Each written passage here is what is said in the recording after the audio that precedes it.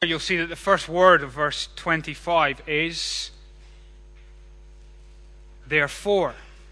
Now, therefore, it means that we have to look back to what came before to understand how this fits in.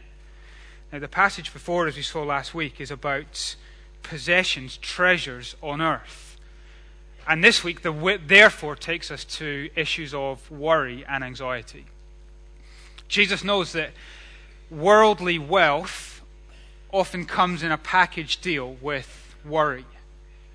Pursuit of things in this life often shackles us to anxiety.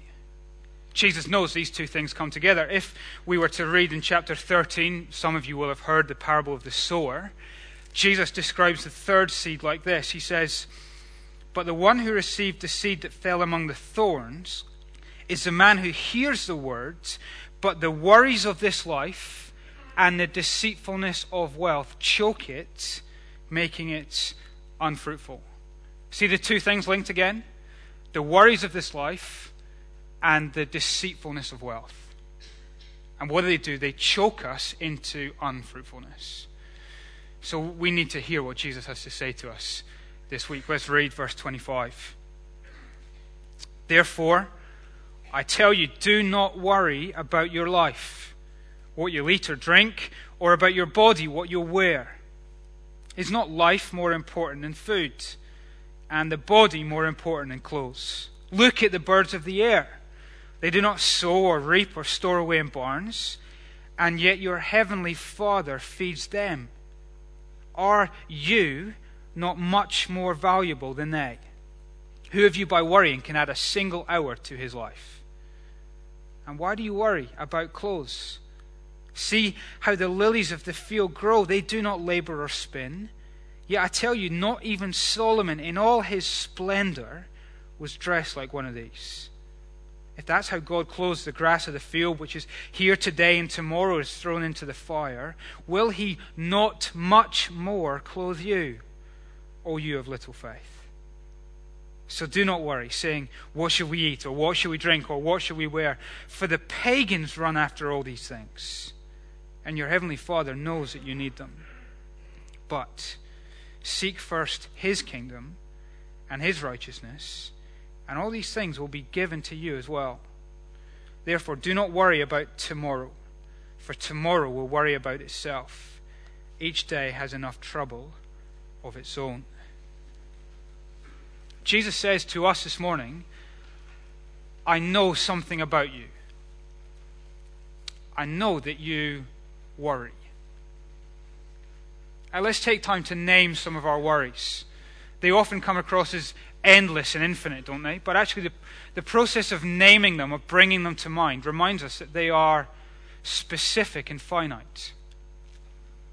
So bring worries to mind. What are they? They could be anything from the job interview coming up. It could be your daughter's health. It could be your husband's diagnosis. It could be your English exam tomorrow.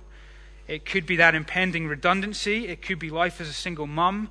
It could be coping with bereavement. It could be the worry, will I get Alzheimer's? It could be, will my children come to faith? Will I ever get married? How will I die? Name your worry. What is it? What are they? And we're going to come back to these, so keep them here. But as we name our worries, in this passage, Jesus actually names warriors. That's warriors as in we worry, not warriors. Jesus names warriors. Look at the end of verse 30.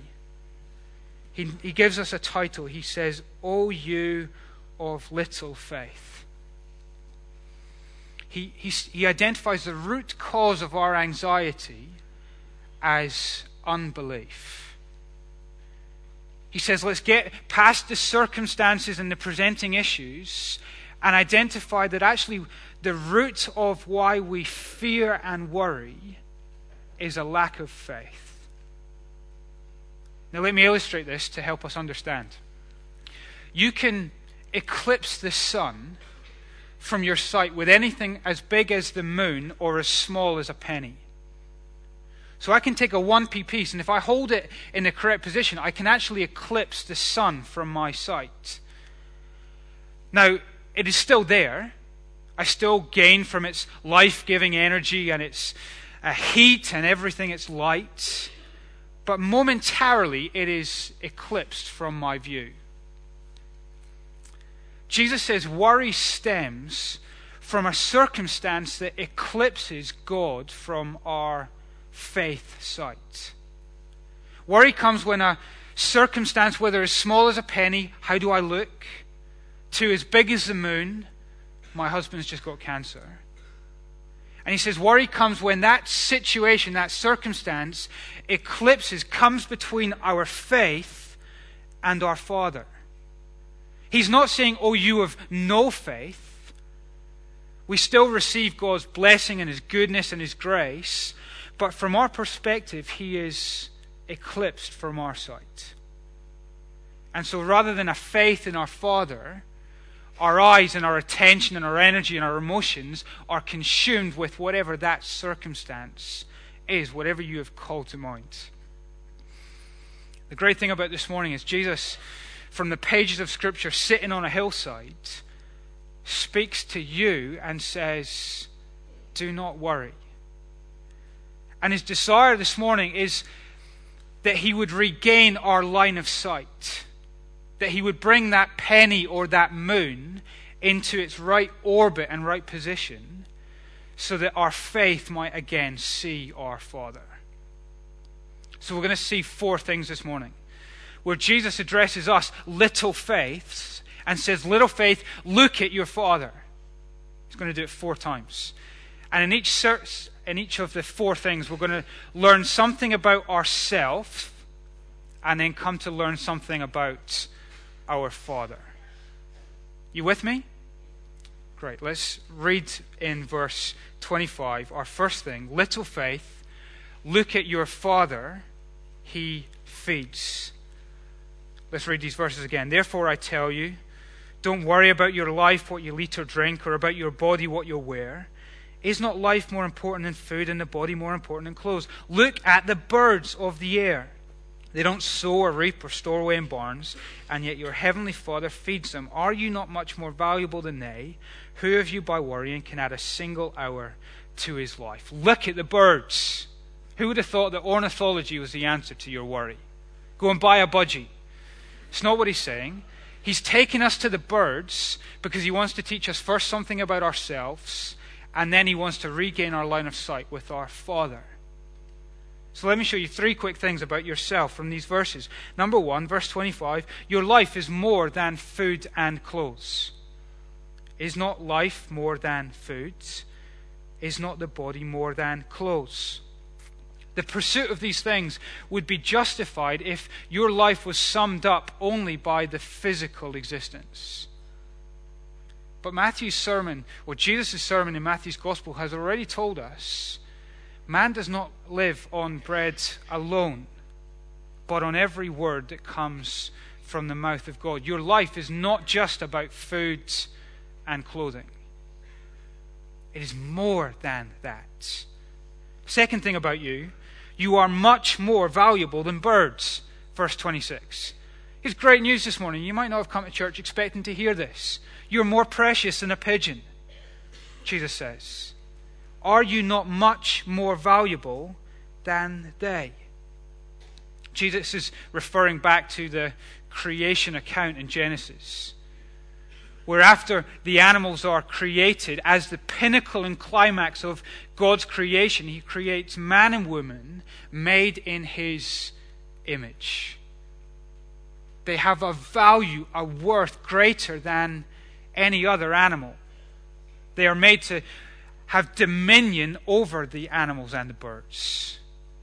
Made for a relationship with God, to image Him in the world. And so Jesus can legitimately say, are you not much more valuable than a bird? Now, if you come from a worldview that is atheistic, that is without God, you struggle to make that statement. How can you have worth more than a bird if you are in the same evolutionary process? The Bible would not let you hold that view. It says you are not reduced to the level of an animal, but you are more precious than that.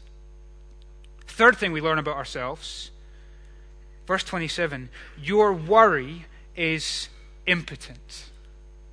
Do you see that? Worry cannot add a month or a week or a day or an hour or a minute or a second onto your life.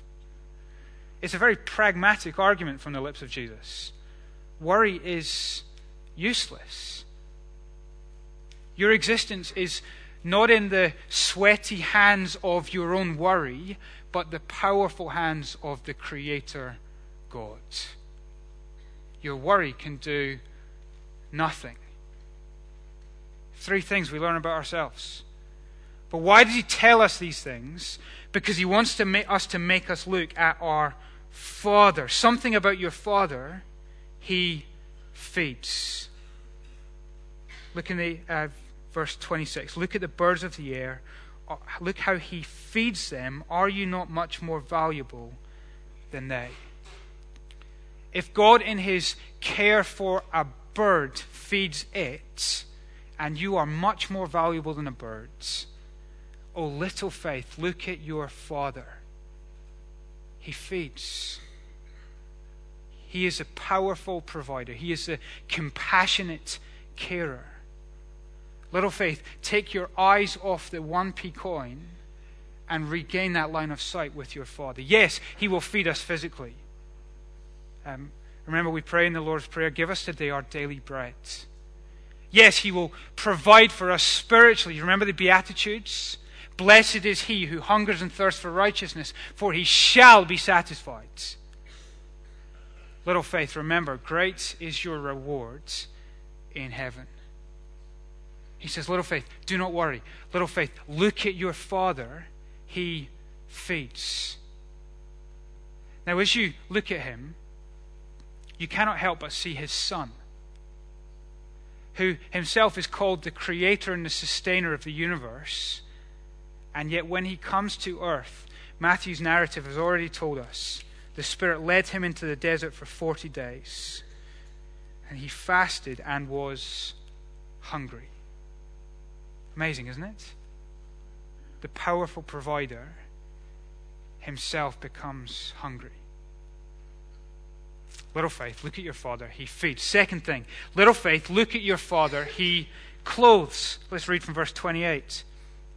And why do you worry about clothes?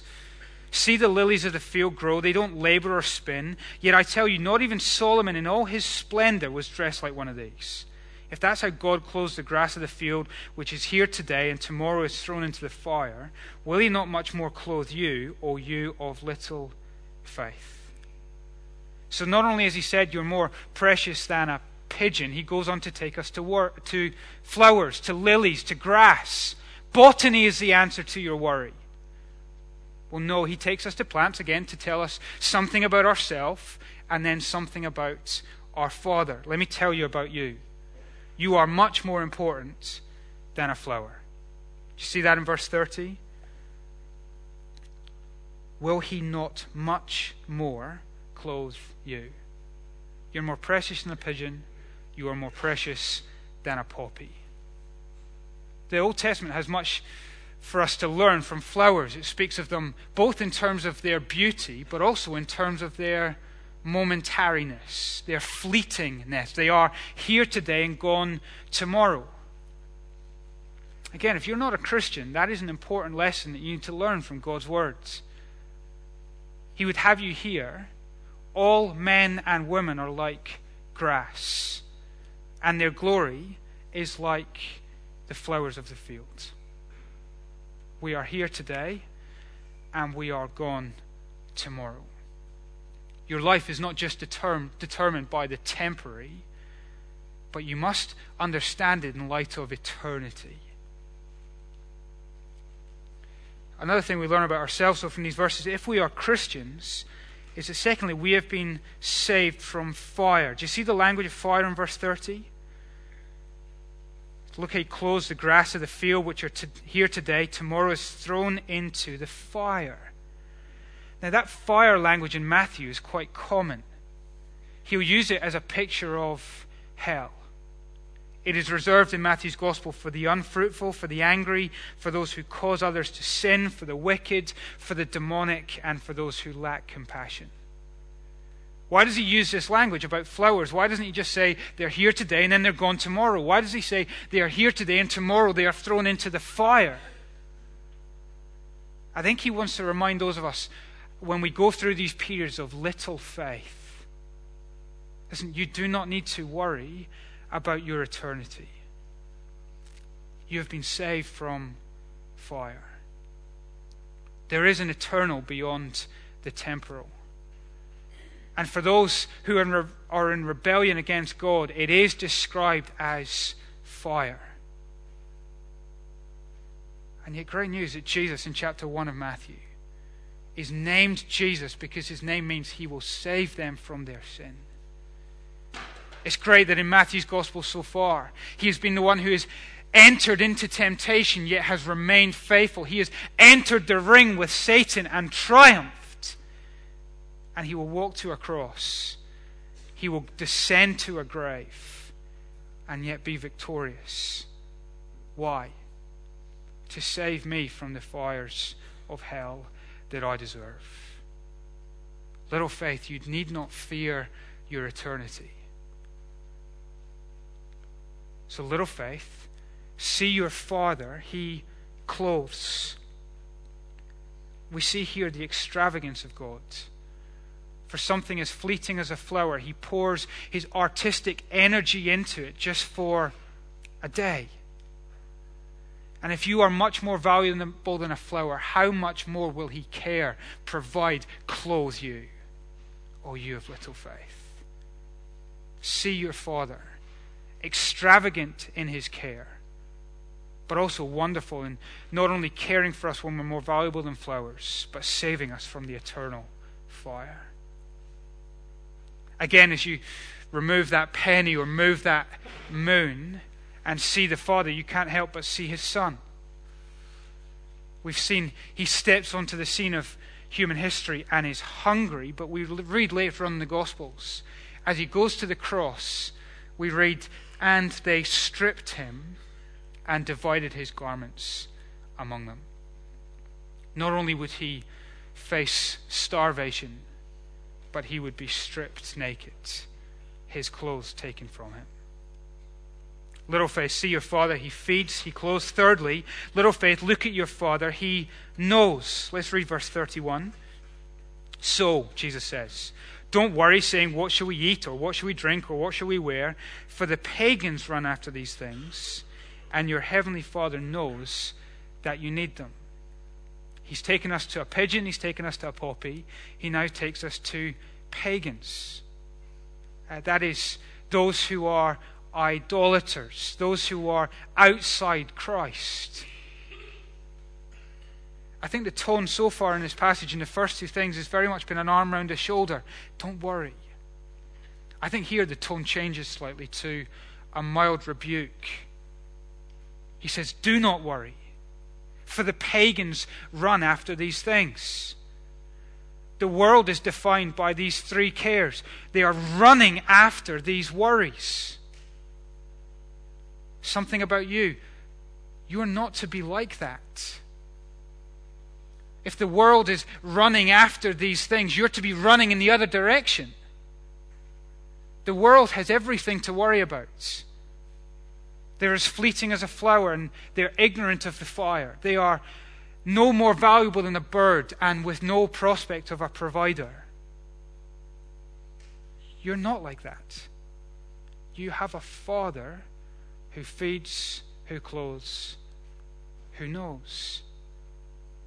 There ought to be a distinctiveness in the way we face these circumstances. So these worries that we named at the beginning, bring one to mind. And as we have it here in our line of sight, see your Father who knows. It takes us back to, remember when we looked at the Lord's Prayer a few weeks ago, do not be like them, again referring to the pagans, for your Father knows what you need before you ask him. As this circumstance comes into your line of sight, threatening to eclipse the Father, are you showing a distinctiveness from the world around you? A distinctiveness from the person who lives next door, or the person who works opposite, or the person in the team, that shows you have a Father that they do not know. Now, if we're thinking, and I hope we are, there's a legitimate objection which should be raised at this point. Because if you're thinking, okay, you're telling me he is both powerful and he cares. If you're telling me he feeds and he clothes and he knows, well, why are Christians across the world dying of starvation? If he feeds, why is there famine? If he clothes, why are there Christians dying for lack of resources? It's a tough question. How do we relate to that, to this passage? He is powerful, he cares, and yet for some reason there are Christians who are suffering. Well, let me just say two quick things to begin a conversation and move towards an answer. First thing, it is too small and earthly a view of God's provision to limit it to physical things. If we've seen that your life is more than food and clothes, if we've seen that man does not live on bread alone, then it's too small a view of God's provision to limit it to what we can see and receive here and now. If you think of the Beatitudes, and then you think of a Christian sat in heaven, having inherited the earth, having received his rewards, and seeing God, will that Christian believer in heaven say, God doesn't provide and he doesn't care? And no. But he will attest to God's glorious provision in eternity. But a second thing to add, each day will have its own trouble. Verse 34 is clear about that. Each day will have enough trouble of its own. But trouble today does not mean that God doesn't care. Let me take you to what is the center point of Christianity. A day of trouble, a day of immense suffering. The day when God's own Son is naked, hanging upon a cross. Is that beyond God's care? Is that out with God's power? No, we would say that suffering, that day of trouble, comes within the orbit of both God's power and his care. It is the day of God's greatest provision for those of us who are Christians. Now, if that day of trouble can fall within the realms of God's power and care, then so too can my cancer, my bereavement, my redundancy, my worries. Do you see? The day of trouble is not out with God's control. He feeds, he clothes, and he knows. And so we come to our fourth thing that Jesus tells us to see: little faith, seek first his kingdom and his righteousness. Little faith, seek first. Let's read from verse 33. But seek first his kingdom and his righteousness, and all these things will be given to you as well. Therefore, do not worry about tomorrow, for tomorrow will worry about itself. Each day has enough trouble of its own. We've seen that worry stems from focusing on something else rather than focusing on God. To use the language of the passage, it's to consider something more important. It is to run after something else. It is to seek something else.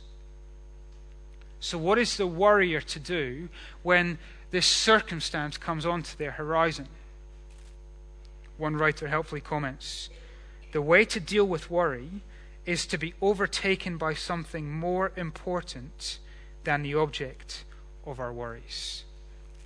That is to say, what I'm currently seeking first needs to be demoted so that I seek it second.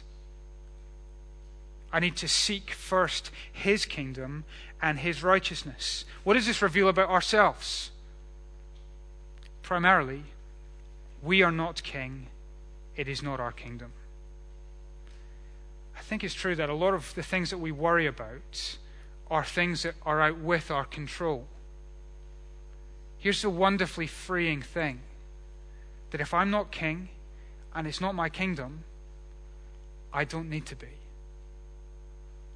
Because what does this tell us about God? Seek first his kingdom and his righteousness. He is king, it is his kingdom, and he is in control. I think there's a deliberate contrast between God as king and tomorrow. Do you see in verse 34, for tomorrow will worry about itself. I think he's personifying tomorrow. Have you met tomorrow? And he comes in, he's a quivering wreck. His palms are sweaty, he's panic attacking. He's just an absolute nightmare, scared of everything. Tomorrow, have you met him? How different to your king. Tomorrow will worry about itself. Your king is in complete control. We take our cue from the king, and he is not fretting about anything. He is king, and it is his kingdom. Therefore, little faith, see your Father and seek first his kingdom and his righteousness. Now, what does that mean? So bring again to mind a worry, one of those worries that you named at the beginning. What does it mean to seek first his kingdom when that worry threatens to come between my faith and the Father? Well, I think first it's to say, consciously, to ask, who is ruling in this situation, my circumstance or my king? It's to consciously say in that moment of worry, who am I bowing to in this situation? This circumstance or my king? So what is determining my emotions and my behavior is not this, but it is my king. I am bowing to him. To use the language of the Lord's Prayer, to seek first his kingdom in worry is to say, your will be done, your kingdom come. On earth as it is in heaven. In this situation as it is in heaven. Seek first his kingdom. You're king, and I'm going to bow to you. What does it mean to seek his righteousness?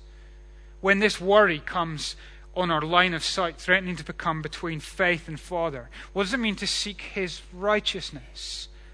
Well, again, it's to make that conscious decision to say, I'm not going to allow this to choke me into unfruitfulness. Remember the language of the parable of the sower? This worry is not going to choke me into unfruitfulness so that I become bitter and start telling lies or start moving towards impurity or selfishness. But rather, as this comes on the scene, I'm going to seek to bear the fruit of righteousness. That from the inside out, I'm going to seek to love and be truthful and pursue purity and to be selfless. It's to pray the Lord's Prayer again, isn't it? So that we say, lead me not into temptation, but deliver me from evil. Seek first his kingdom. He's king. I'm bowing to you. And to seek his righteousness. I don't want to be choked into unfruitfulness, but I want to walk in the fruit of righteousness.